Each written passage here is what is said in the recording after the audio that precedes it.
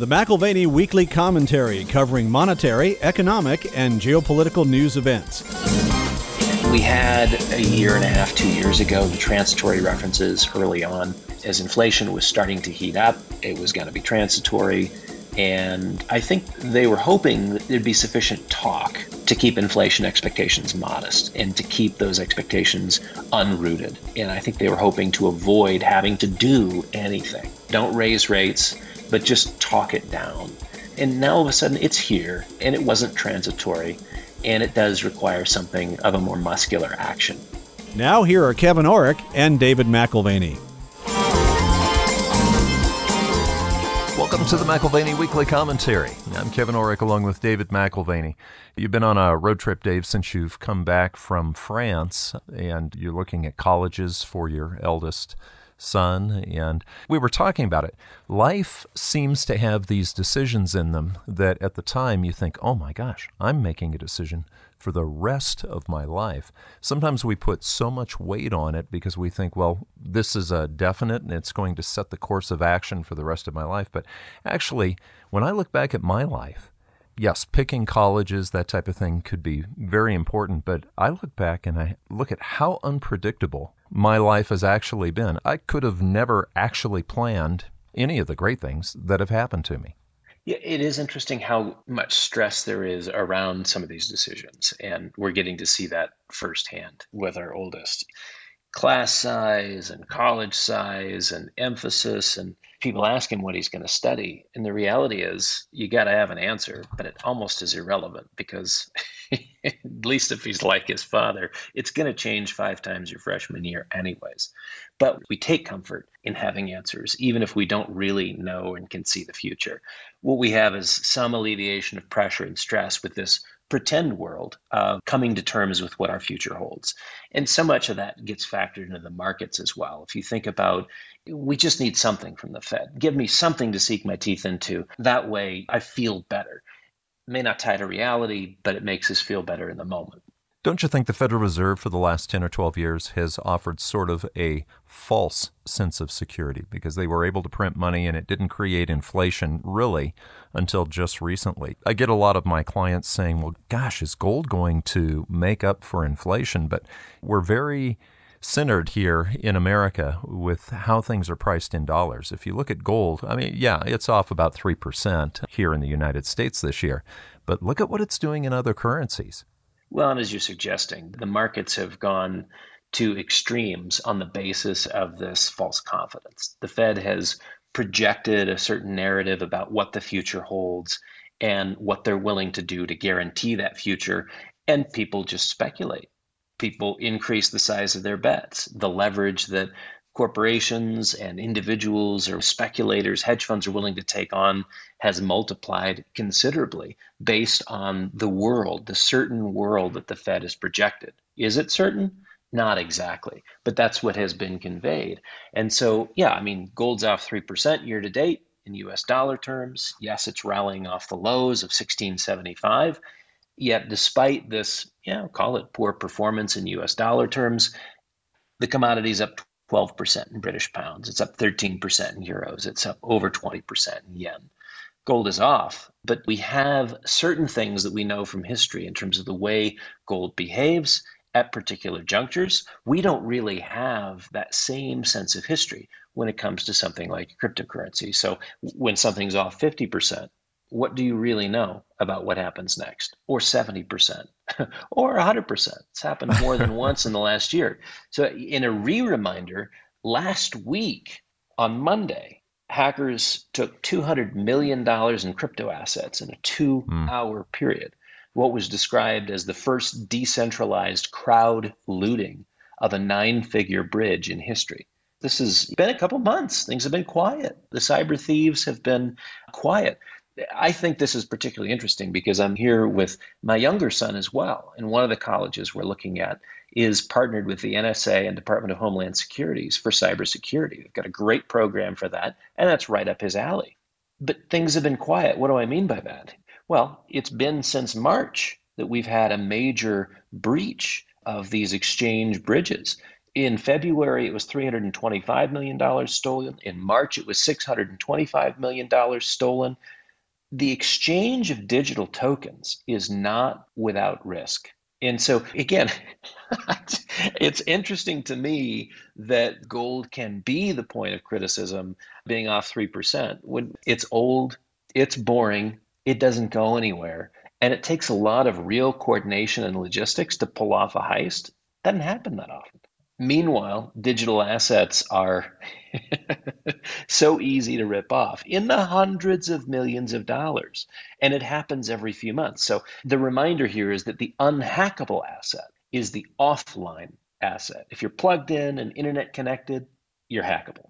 Yeah, you're talking about hacking. Got a text, like many of us have, on my cell phone the other day that looked very convincing. It looked like it had come from Amazon. It said your Amazon account has been frozen due to suspicious activity, and then it went on to talk about Mozilla, Firefox, and gave serial numbers, and then, of course, it gave a link that I could click to solve the problem. Of course, I did not click the link, but I thought, gosh, this can happen so quickly when you're online. And, you talk about gold. Why don't you talk about the security that gold gives? Let's face it, gold is unhackable just by its nature.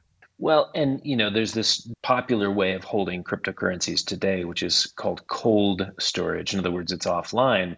You put it on a thumb drive or some disconnected computer. Gold with a G storage is the old-fashioned cold storage with a C. Unplugged, non-network dependent. You've got serial numbers, you've got basic accounting, a physical allocated existence, and in the end, that's more secure than anything that you can get from encryption, complicated code. To me, this week is another week where old school wins again. Speaking of old school and new school, however, we've talked about the tech stocks and how they've been behaving. I'm considering that sort of new school. But what was old school in making those tech stocks go up for so long was the margin debt. Remember talking just even a few months ago about margin debt hitting all-time highs. Now we're starting to see that margin debt come down. Let's talk about Apple and Alphabet, Tesla, Amazon, and some of the stocks that are traded usually on very high margin. The most popularly held companies make up a very short list, and on average, they've declined by 36.7%. That's Apple, still off 9.6%, Google, now called Alphabet, off 22%, Tesla, even with the rally, off 30%, Amazon still down 25%. And then you begin to see some really interesting numbers. Meta, of course, we know that is the old Facebook, 56.5%. NVIDIA is off 45%. Now, that one's a really interesting case because they make video cards, which are used not only in gaming devices, but also have been used in Bitcoin mining. So there's like a double pressure there in terms of demand. And then Netflix is off 67%. Again, an average of 36%. These are your high flyers. 6 to 12 months ago, you couldn't say anything negative about Netflix or NVIDIA. Meta, no way. It's not going to trade off more than 50%. And yet here we are. We've never had, in the midst of this most recent sell-off, we've never had any indications within the market of outright panic or of total capitulation. What we've had is a steady grind lower over a 6 to 9 month period, starting late last year, but without the telltales of a complete washout. So I suspect that sort of a decline may be coming. Look at it as sort of a post-summer rally event. We get past the current hype in the market, and as we get into what is traditionally a seasonal period of weakness, September, October, maybe we see the second shoe drop. What do you think the effect of shorting those names has? Because we've seen before, if you short something, at some point it has to be covered. Somebody has to go back in, buy it. Does the shorting of those stocks have any effect on what we're seeing right now in this little rally? Well, that's right. To close out a short position is to go back in and buy that asset back, and it kind of puts a temporary floor, maybe even boosts the price. And the big movers in recent days are the most shorted names, where covering of shorts or hedges forces violent moves to the upside. I'll give you an example. Over the last 9 trading sessions, the Goldman Sachs most short index is up 22%. 22% in 9 trading days. During the same period, the S&P is up 6%. The 6% in 9 days is one heck of a move. but more than 3 times the move in the most shorted names versus the major index. This is what Doug Nolan, my colleague, describes on the short side as a 3 beta problem. In a short squeeze, you've got single name stocks that can simply take you out, which is why you've got to be cognizant of risk management, which is why a certain strategy, if you're going to be on the short side, certain strategy needs to be employed and only employed at particular stages within a bear market. Risk controls are important on the short side. Risk controls are important on the long side too. What should now be obvious following the last 6 months is that very few Wall Street people, very few financial advisors utilize any risk controls at all. You're there and you're long, and it's going to be playing the patience game, getting back to break even. So traditional money management, let alone in venues of alternative investing, you've got to have risk controls. You've got to have processes in place that reduce risk as price action is moving against you. And I think anyone listening can identify with this. If you're working with a broker, you tell me, what were the risk controls in place and how were risks mitigated over the last 6 to 9 months? Or are you suffering the Tesla losses of 30%, the NVIDIA losses, and the semiconductor stock 45% or more, Netflix down 67%? When you look at that hole in your portfolio, remember that what was missing was risk mitigation. A couple of weeks ago, you talked to Doug Nolan, and Doug is definitely into risk controls, both on the long and the short side. You can also look at these markets and say, well, gosh, they're way overvalued. Let's just go short. Well, without risk controls, you can get into trouble both directions. But you've been talking about the longer term trend. We were talking about looking for a college for your son. Yes, it will be important what he decides, and maybe the major that he decides will be the one that he finishes with. But the long-term trend of his life, all he really needs to do is avoid some really stupid decisions, because the trend, if he picks the right place, is probably going to move him forward. I look at the markets right now, Dave. We went through 12, 13 years of what we would consider a bull market. Now, a lot of it was artificially stimulated by a Federal Reserve that printed a lot of money and, artificially lowered interest rates.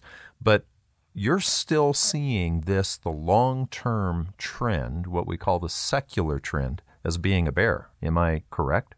That's correct. And I think when you think of these long-term trends, what's important in terms of the action to take or the perspective, what's important is what happens next. And to the degree that you haven't closed off options, if we're talking about investing, it's that you haven't so catastrophically lost money that it takes you 30 years to make it back. But what happens next is really important. I think about that for my kids too. Get through college. But what happens next is the most important thing.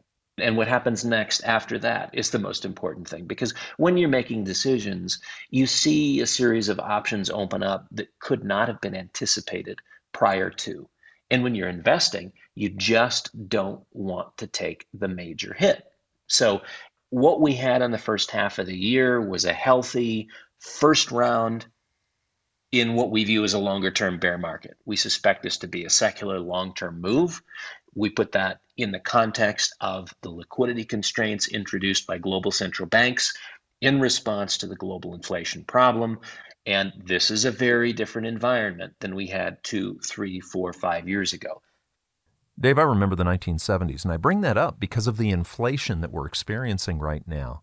But we're going to get, just like we did in the 1970s, probably whipsawed back and forth with good news reports that inflation is going away, and then bad news reports or big bills at the grocery store. So we have to have that longer horizon view, even with what's being reported on inflation.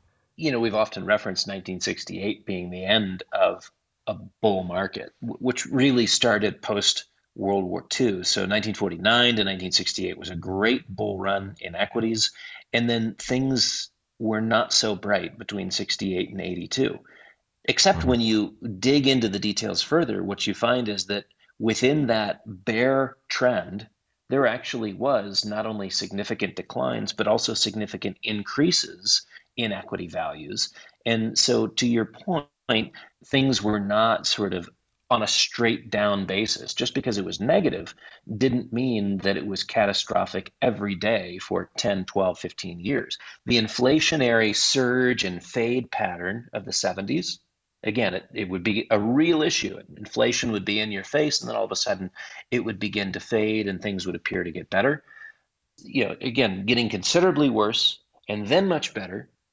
And the shifts from downtrend to uptrend in the stock market during that same time frame, they reflected a bifurcated market response to policy choices, to uncertainty, and it made the investment backdrop frustrating. You look at the modern investor, particularly today, who's so accustomed to just buying an index that seemingly only moves higher and higher. And this is a new reality. Again, sort of the surge we've had of inflation, I think we'll have some fade and then another surge again. But very clearly, financial assets are not a one-way bet. When I talk about stocks and bonds, financial assets represent volatility both ways. And I think there's a negative bias for financial assets coming in. I would base that on, extreme overvaluation as the starting point, circa 2021. And secondly, the gradual working off of a multi-decade binge on debt.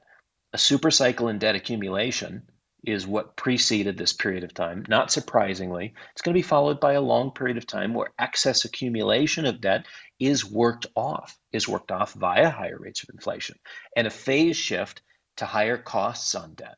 The net result is ultimately in the marketplace a shrinkage of the audience for new issuance and system-wide capacity constraints, which people are bumping up against, which companies are bumping up against, and that curtails further credit expansion. But what we're talking about is a stop and go market.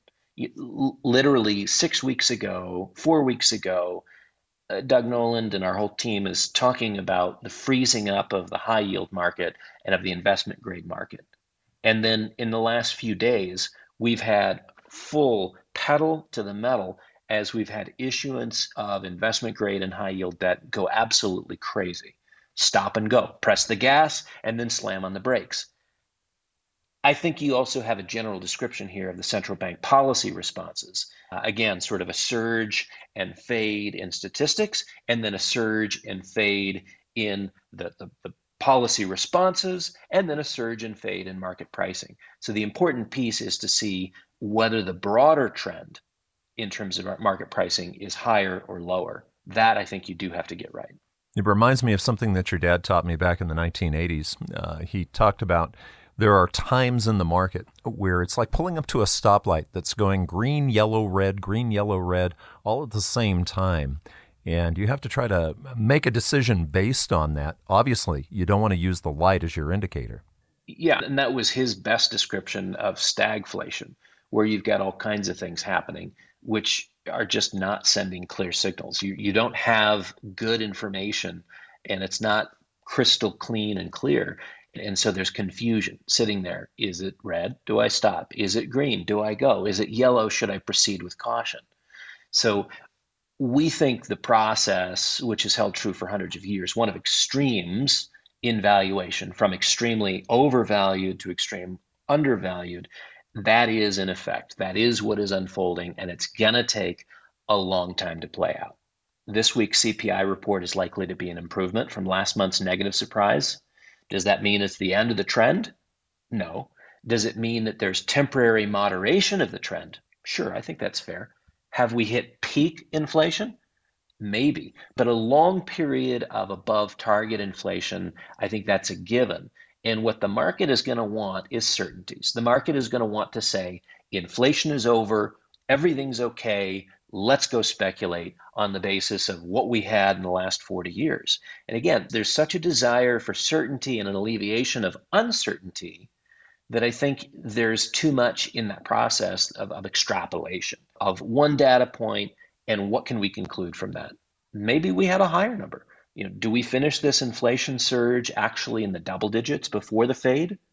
Or is the fade, again, following the surge in inflation, is the fade already in effect because we've seen commodity prices, which are receding considerably?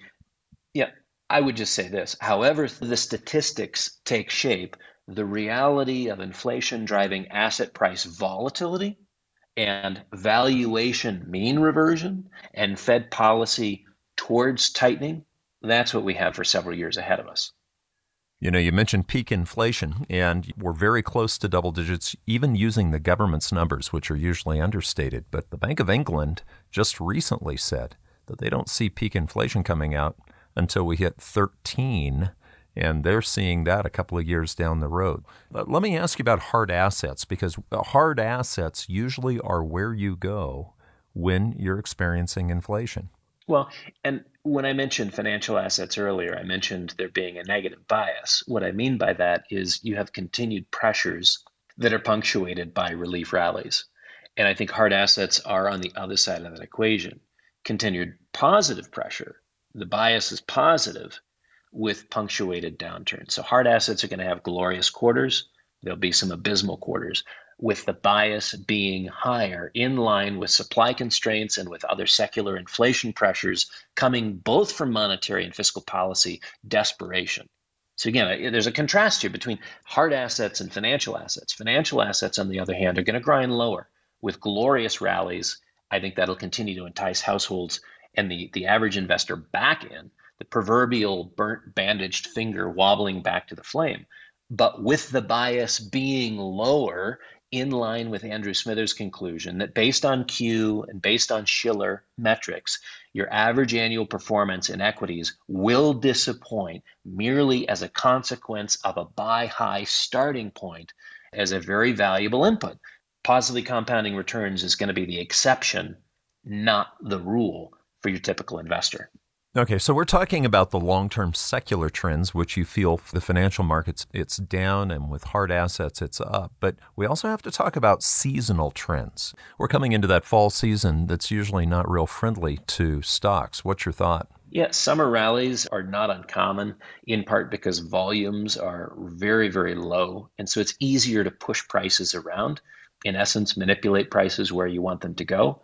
We do have runway for this current rally to extend through month end.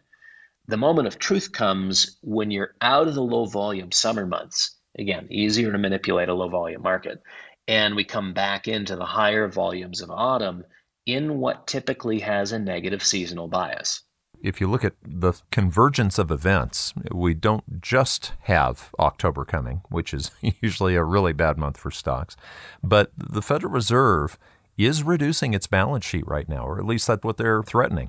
Yeah, so when you add to the negative seasonal bias, that September-October negativity, the Fed's expected increase in balance sheet reduction, if I've said that correctly, that's supposed to begin in September. Again, they're already supposed to reduce or have a limit of, I forget what it was, 40, 50 billion dollars in mortgage-backed securities and treasuries.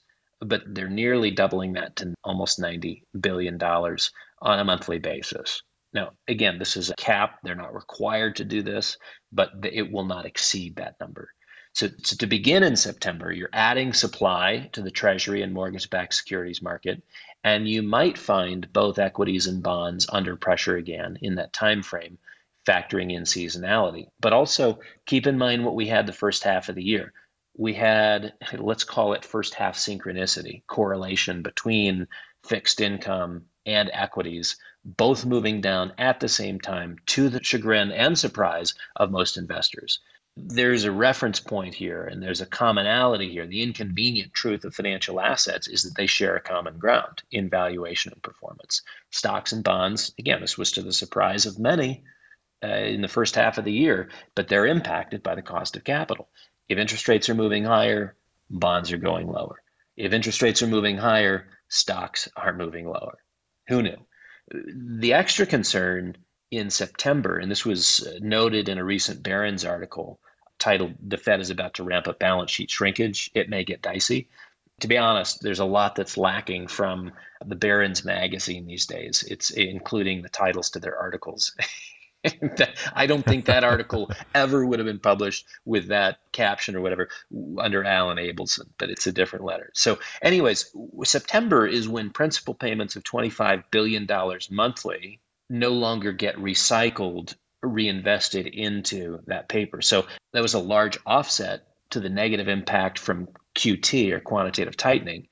And again, those principal payments of $25 billion monthly, according to this Barron's article, no more, not as we head into September. So, the real bite of quantitative tightening arguably has not been felt, but will be as we head into September. Yeah. Morgan, one of your economists, Dave, here at the office, just basically said a lot of times you don't feel the impact of some of these things for as much as 18 to 24 months. And so I have to just digress a little bit because you brought back good memories. Alan Abelson, you mentioned his name. Maybe some of the listeners don't remember who he was, but he was a wordsmith at Barron's. And I remember when you interviewed him on this commentary before he passed away, Alan Abelson really will be missed. It brings me back to some of the days, we were talking last week about forward guidance. The Fed has gotten so much into talking the market that I think everyone expects it. But I remember when I was in college and I was studying economics, you had Volcker and then you had Greenspan after that. Those guys didn't show their cards. No, I still have Abelson's home number and work number in my contact details on my phone. It's like, good memories. He was a great guy. I know he's not there anymore, and Westchester is missing one of the greats. But when I was growing up, that was one of the things my dad always referenced was read Barron's, but particularly the opening article by Abelson. And so Abelson had made an impression on my dad, and that was kind of like must reading as often as Barron's comes out. Well, last week we talked about the move away from forward guidance by both the Fed and the ECB. And maybe that's a temporary move on their part, but that is the idea. Forward guidance is the idea that you let the market know well in advance where you're going with a policy choice so that there's no market surprises and things get priced in pretty efficiently. And so it reduces your emergency management measures that might be necessary later on. Sometimes telling the market what to expect is enough to create a reality within the marketplace, because that's what behavior you see elicited from speculators. Behavior among speculators is to anticipate the change before it occurs, and in this case, if you're going to give details, game the system for a profit. Central bankers like the fact that they can, in effect, trigger investor behavior through forward guidance and move markets just by speaking about what's going to happen next, regardless of the actions that they take, regardless of actual follow-through. Now, the reality is credibility necessitates a degree of follow-through, but you can say one thing and occasionally not even follow through, because if market conditions have shifted sufficiently in the interim, the justification for a policy shift may have gone away, meaning that jawboning on a particular topic can be as powerful as actually shifting the policy. And that's just pretty interesting that this forward guidance is being put on the shelf. I just got off the phone with a client who spent months in France. Yeah, she was here back in the United States for a few weeks. She's headed back to New Zealand tomorrow, and I joked with her. She's a moving target. She and her husband are a moving target all the time. But she listened to last week's show, and she was actually, Dave, in France, I think, when you were there climbing that hill. Huh. But you mentioned follow-through last week. You and I were talking about it's so important to have follow-through, otherwise you become untrustworthy. She brought that up just before I came into the studio today. I was talking to her on the phone, and she said, I really appreciated what you were saying about follow-through. But there are certain market conditions, Dave, that no matter what you try to jawbone as far as talking, sort of forces the issue. I mean, doesn't the fact that the Fed can't just randomly print up as much money as they want without inflation, doesn't inflation force a particular action? Yeah, well, I mean, if you look at how silly the ECB looks today in their inflation fight, when they've really not done anything of a muscular nature, I think inflation does change the environment that central bankers are taking action in. A unique element, maybe something of a more muscular action and not just talk, is brought out. So we had a year and a half, 2 years ago, the transitory references early on. As inflation was starting to heat up, it was going to be transitory. And I think they were hoping that there'd be sufficient talk to keep inflation expectations modest and to keep those expectations unrooted. And I think they were hoping to avoid having to do anything. Don't raise rates, but just talk it down. And now all of a sudden it's here and it wasn't transitory. And it does require something of a more muscular action. But last week, that didn't keep Neil Kashkari of the Minneapolis Fed from trying to make the case that, in fact, inflation will be transitory indeed. And this is, it's almost like, has he been reading the news headline? Is he disconnected from market realities? I don't know. Transitory. Has he even forgotten to transitory. look at the CPI and PPI prints of the last year? Yeah. This is last week. And it would be Yeah. humorous if he was wearing a bright red clown nose or was dressed for the occasion and intended the messaging as humor. But it's less amusing and more tone deaf when you consider our current reality of near double-digit CPI. Okay, so let's go back to that, all right? Because they can say whatever they want. I mean, Kashkari, that's just ridiculous to continue to talk about inflation as transitory when we're almost at double digits. But forward guidance, if it is indeed shrinking, this takes us back to the 80s, early 90s, when, remember the word green speak, which means you can't tell what's going to happen next from Greenspan? Yeah, and I think that's one of the things that is shifting. The market's going to have to get used to the old ambiguities again. Some of the things that they've grown accustomed to knowing, they're not going to be permitted to know any longer. There's going to be more guesswork. And forward guidance is shrinking in prominence in large part because there's an element of power embedded in being unreadable and unpredictable. And that's the power that they want today. It's almost power that you would see in game theory. Greenspan perfected this in an earlier era by uttering greenspeak, as you mentioned, for which there is no Rosetta Stone. Nobody knew what he was talking about. I'm not even sure he knew what he was talking about. And that made it very convincing that he knows what he's doing, even though we don't understand it. And so the Fed, for one, cannot afford to be gamed, cannot afford to be front run in the current environment where the stakes, we're talking about financial market stability, even viability, where the stakes are so high. So no one wants to raise rates. That's true. They need to raise rates. They don't want to. So the market has grown accustomed to saying, well, tell us how much and when, and we won't throw a hissy fit. And again, the Fed doesn't want to be held to that standard.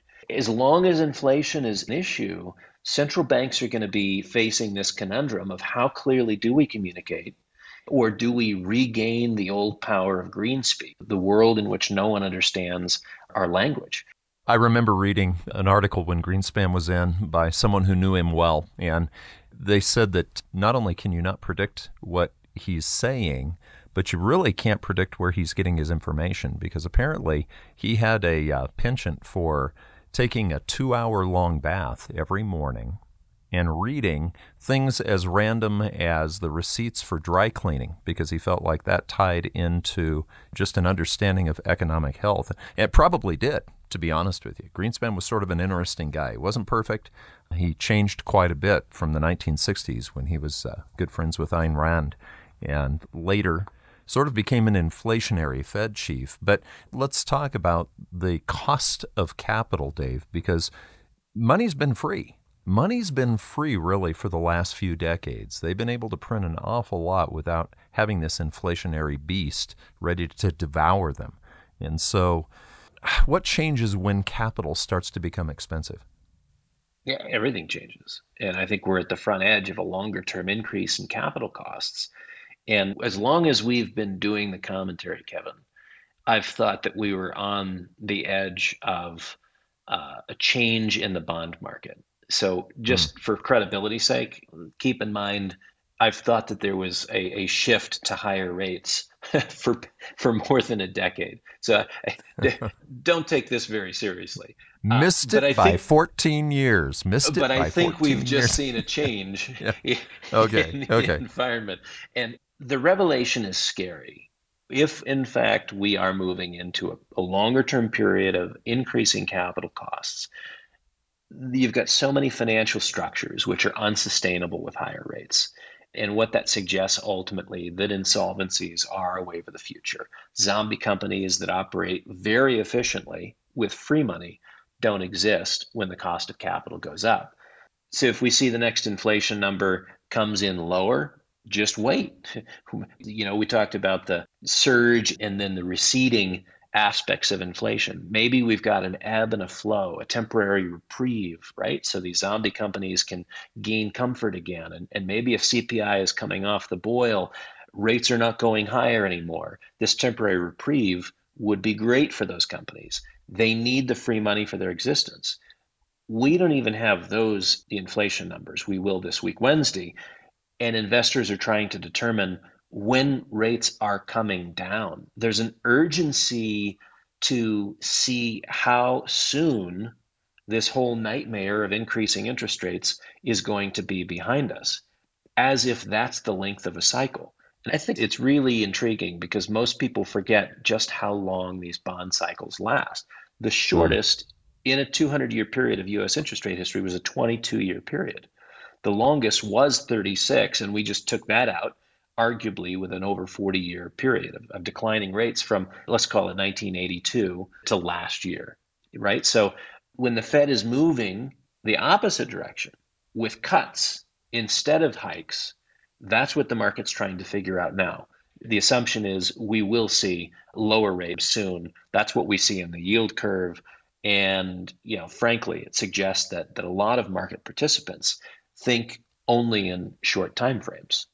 Clearly, we've seen that with options traders. We've seen that with investors that determine the value of a strategy on a monthly basis, not on a quarterly basis. But I think it's fair to say that there is a huge number of investors who underestimate how high rates might actually have to go and for how long. Well, correct me if I'm wrong, but rates are going to have to get above the inflation number at some point. Whatever that looks like, they're going to have to get above it before we probably are finished seeing the rates rise.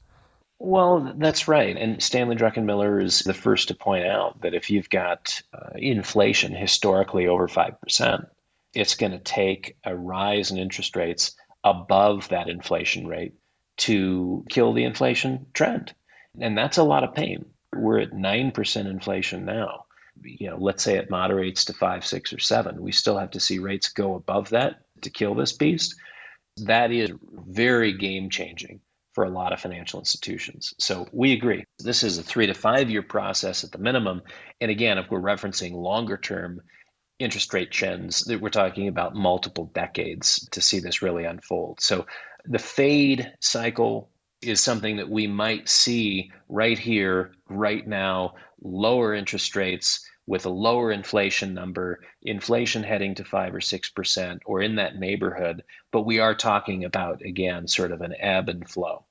Maybe we've hit the peak, maybe we've not hit the peak. What we certainly have not hit is the end of this cycle, and it's a much longer term trend. So I would be careful to take a number this week or something that is proof positive for you that things have improved considerably and extrapolate that trend indefinitely.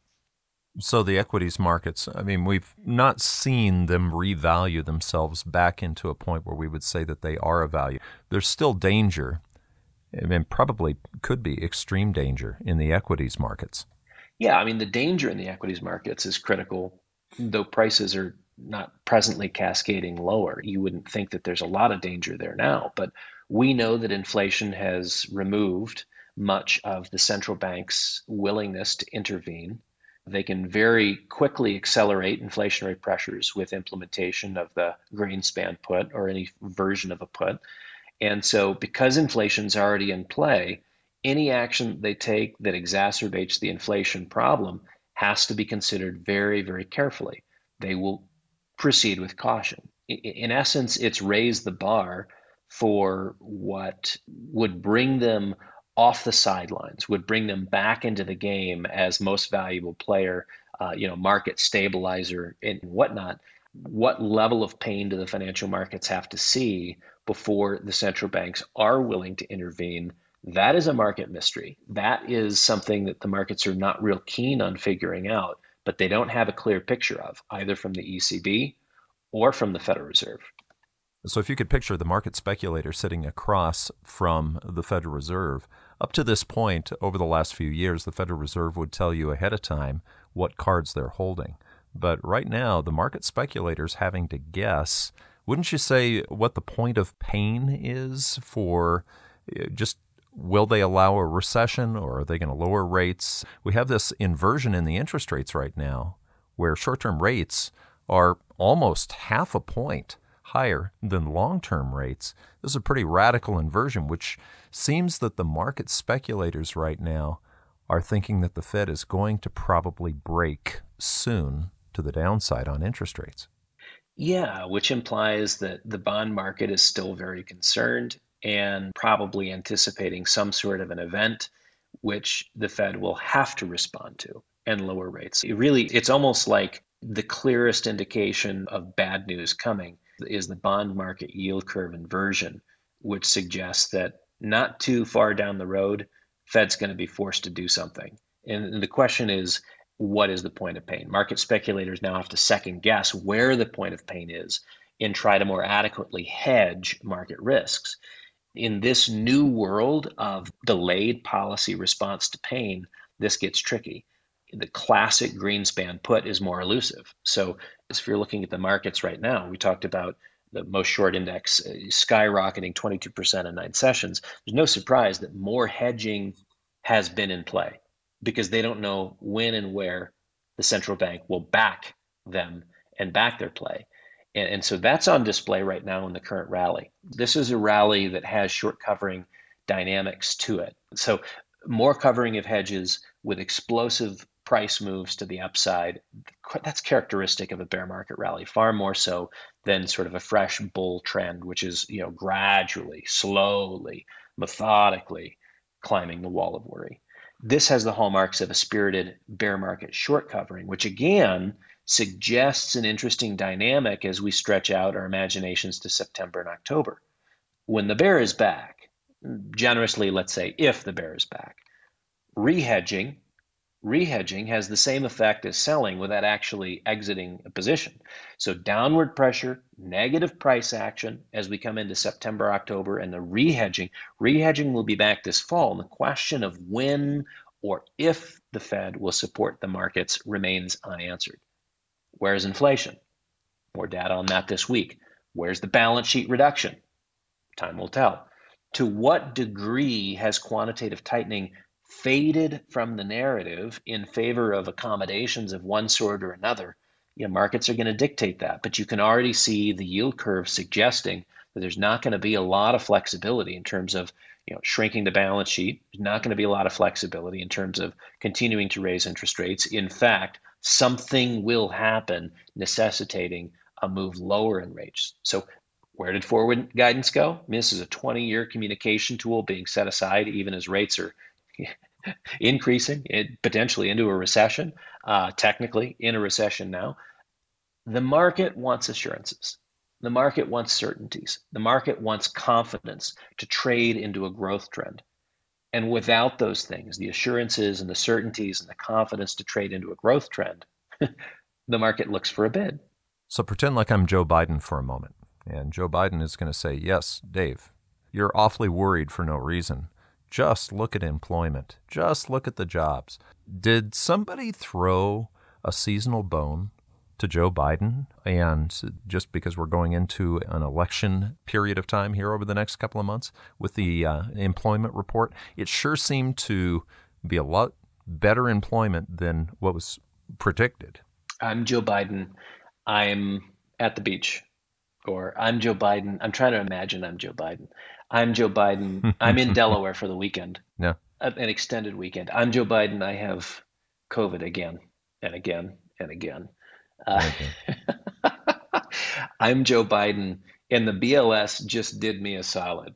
Yeah, I mean, ordinarily, last week's non-farm payroll number would be considered positive. You got a surprise beat, 528,000 jobs versus the 258, which were expected, and an unemployment rate that shrank to 3.5%. Except that what you have from the markets, particularly your equity markets, the equity markets want a reason for the Fed to accommodate and bring back lower rates.